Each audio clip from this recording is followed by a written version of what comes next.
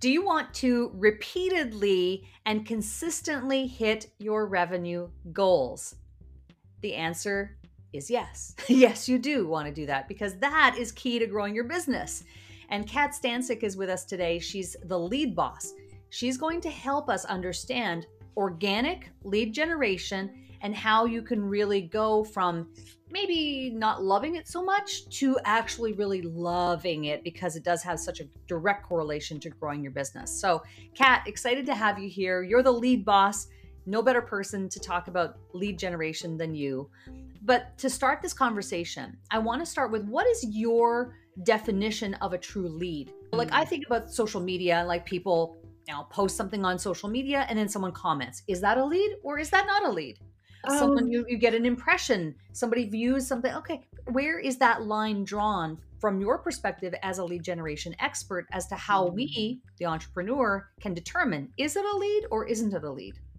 I love that question. And it really has everything to do with context because every single situation might be validated as a lead.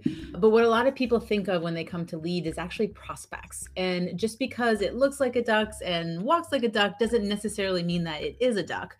So, not to say that everyone's ducks, but really what it has to do with is there has to be an energetic connection of some kind. And what I mean is I can qualify you as much as I want in terms of you being a perfect ideal client, but unless you've engaged with me in some kind of way and that we're both cognitively aware of each other, then you're not really a lead. And what I'm talking about really has to do with high ticket sales, because sure, you can have funnels and, upsells, downsells for $7, $27 and all that stuff, but that's not my world. And it's not the world I like to work in. So I definitely focus on quantity over quality. And when it comes to high ticket sales, it really has to do with what's the context that we're creating, meaning what's the experience that someone has that helps them become a lead. And I self-identify as a potential lead for you.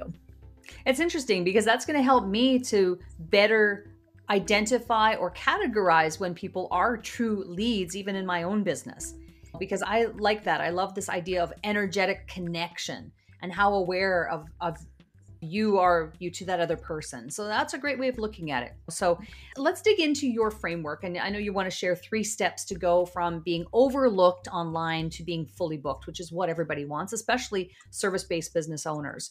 So let's dive into the steps. Step 1 is what? Connect. So a lot of the times people just feel like they're connecting with people by hitting that, what usually is a blue button of connect, right? Whether you're on LinkedIn, Facebook, Instagram, TikTok, it doesn't matter what platform. A lot of people feel good when they've checked that box. And it's not about just creating movement, right? It's what are the activities that are going to create the momentum, because the millions come from the momentum, not just from movement. And what I mean is, how are you creating that quality connection with someone? And a lot of it has to do with your opportunity to position yourself as an authority. So connecting on a true level, not just a surface-based, superficial kind of connection, right? Exactly. What is the second step?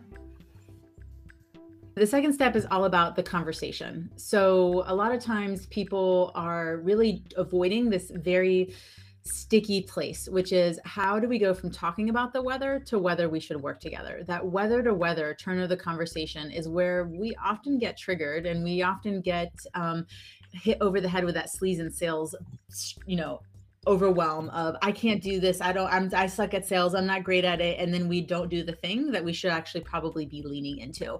And one of the easiest ways to overcome this area is actually not by necessarily forcing the conversation, but understanding is where are we creating an experience? So a lot of people don't think of conversation this way. So yes, there's content, absolutely important. It's how you have millions of conversations without ever actually talking to someone. But when it comes to high ticket sales, so a lot of my people come from the corporate background. And so I compare it to this, which is we've all had that person come to our office, knock on our door. I need this. This person needs that. That person all day long, we're getting interrupted. And the problem is that most of us, if we're in the digital marketing space, that's what we're doing to other people online. We are interrupting them. We are bothering them during their day when they're just trying to do their thing, their business, or whatever it is. But what if that colleague or that friend or even that acquaintance came into your inbox or came to your door and said, hey, I've got tickets to the Pink concert. Want to come? You'd more likely be jumping out of your seat saying yes. So what are you doing as a business owner to provide that kind of experience to your leads, to your prospects, right? So what I mean is firework experiences. This is where people are looking up, they're seeing you as the authority and the expert, and you are creating so much value that they're stopping in the middle of their day, they're reorganizing their schedule to come to your experience, your event, and they're even bringing friends along because it's that valuable. Now, we all know that any kind of experience or event, it's going to probably have some kind of next level call to action, but it's that oohing and ahhing that we want to do without obviously giving away the farm that really enable people to create that energetic connection.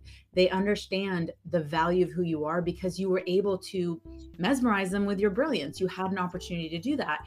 So what are we doing? And these things where people most often get tripped up is they start leveraging a strategy like a firework event that isn't aligned to their strengths. So if you've seen those, here's the one strategy you can do and it'll solve all your problems and you'll be a multimillionaire in 24 hours, probably not the right thing because it's not aligned to your strengths.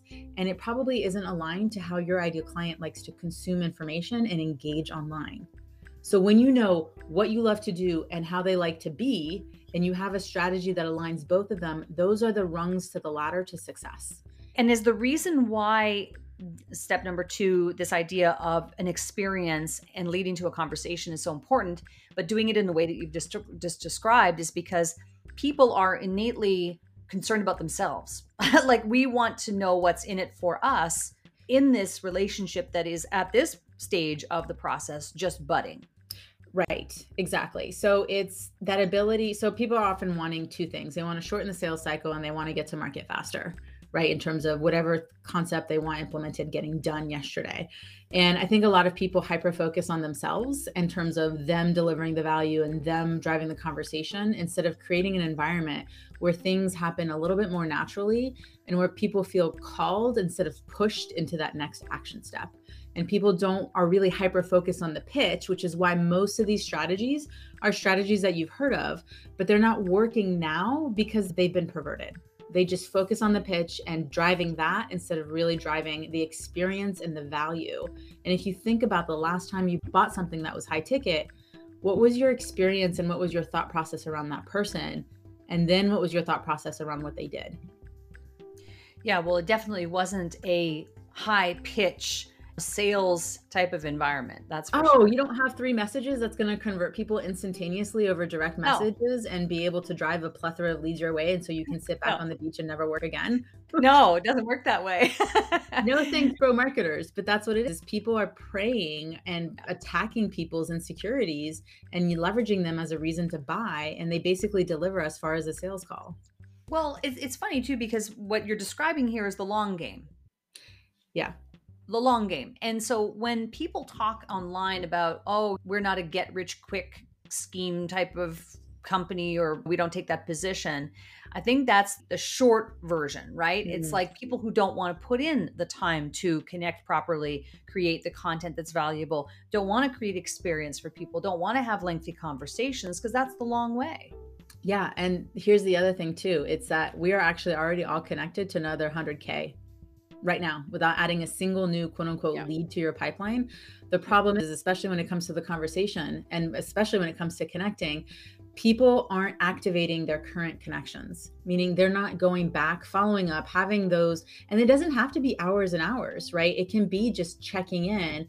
But what we want to do is make sure that we're there when someone's ready to make a business decision. We're not forcing people to buy, but we stay relevant until that person is in a place in their business, because everybody gets to a place in their business where they want to make more money, where they want to create leverage, where they want to scale. But that time may not be today. It could be tomorrow and it could be in 2 years. And so long as we're continuing to build the pipeline, those big paydays start happening more and more often because we're staying in touch. And I have a thought about that, but I want to ask you first what your step 3 is, because it might be the thing that's in my head. What's step 3? The third one is is about the close. So it's not a sales script, though I have one available and I share it and it's fantastic. But the sales script is really that very last piece. It's like the cherry on top. You can't have a sundae if you haven't built the whole other aspects of the pieces of the sundae beforehand. If not, you just got a cherry in a bowl and that's really not going to feed you. I might be hungry. So what we want to do instead is look at what is the process by which you lead someone and invite them to the sales call. A sales call is just a final validation that this is the right fit, but there's a process in between having someone interested and having someone saying that first yes, and then that final big yes, which is yes to working with you. So what are the micro commitments that we're collecting and gathering and enable people to engage with along the way? And a lot of times what it really comes down to is the fact that people sell the way they buy.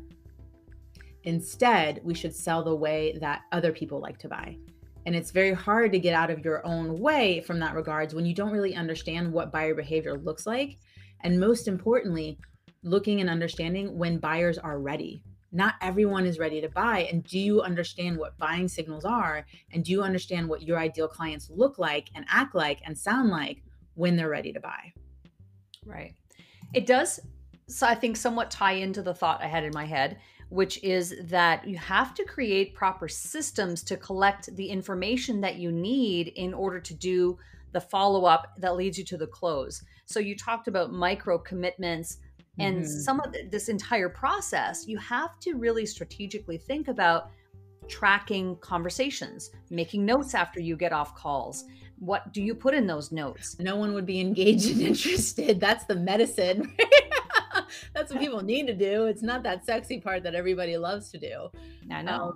Absolutely. But speak to that, because that's important to understand. Like when we talk about lead generation, it's not just that big green button on your landing page. There's so much more that's going on in the background. I literally just had that conversation with someone today, and I looked at their sales page and I said, we've got to rewrite this. And she looked at me and goes, what? And I go, I can't read it. It's all over the place. It's not structured in a way. And literally when I look off the page, I can see the words floating in my eyes because they're burning my retina. And told her that we're going to go right to a old-fashioned sales page. It's going to be a PDF. And she started having convulsions. And I said, it's okay, because the sales page isn't the thing that's closing the deal. They're buying from you. This is a way for them to get that just last bit of information. But the whole thing that we focused on instead of the conversation, in part of our conversation, was what's the mechanism where you're creating consistency and predictability in your business? That has everything to do with systems and processes.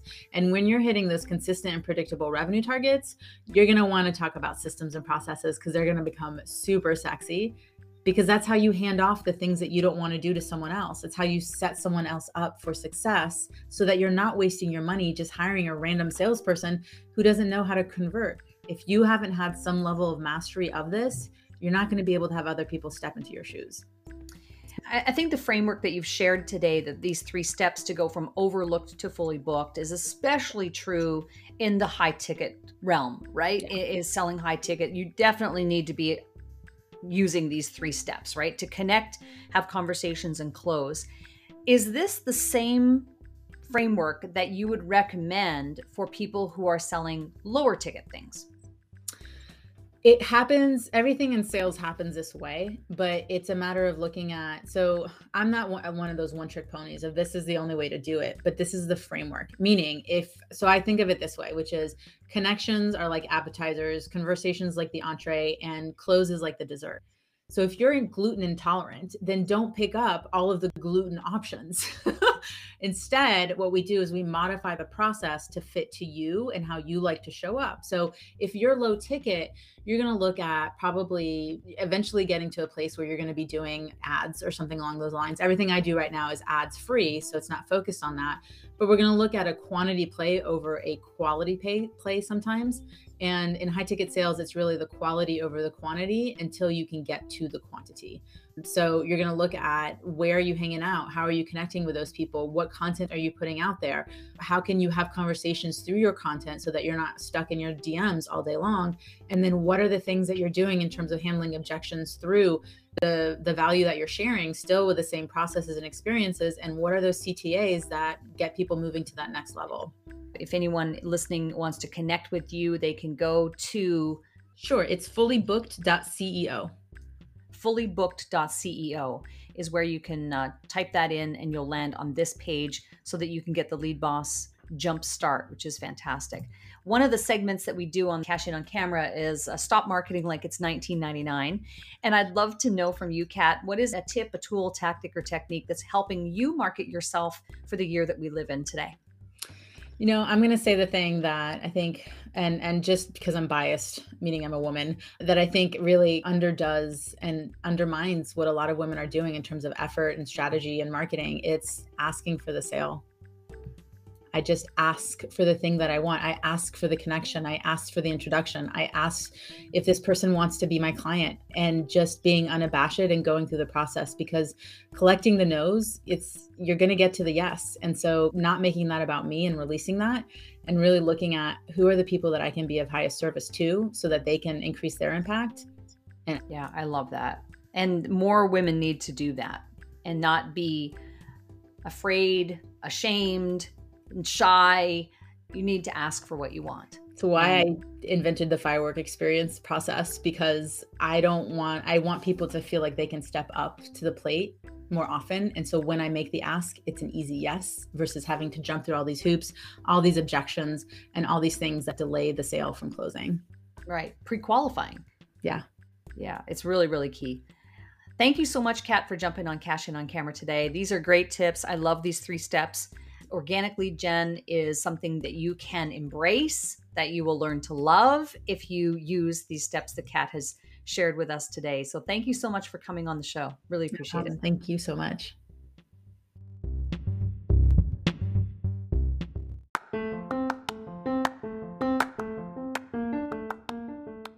This podcast features curated audio originating from live video interviews simulcast on social media. You can catch full video episodes at Cheryl Plouffe and on my YouTube channel.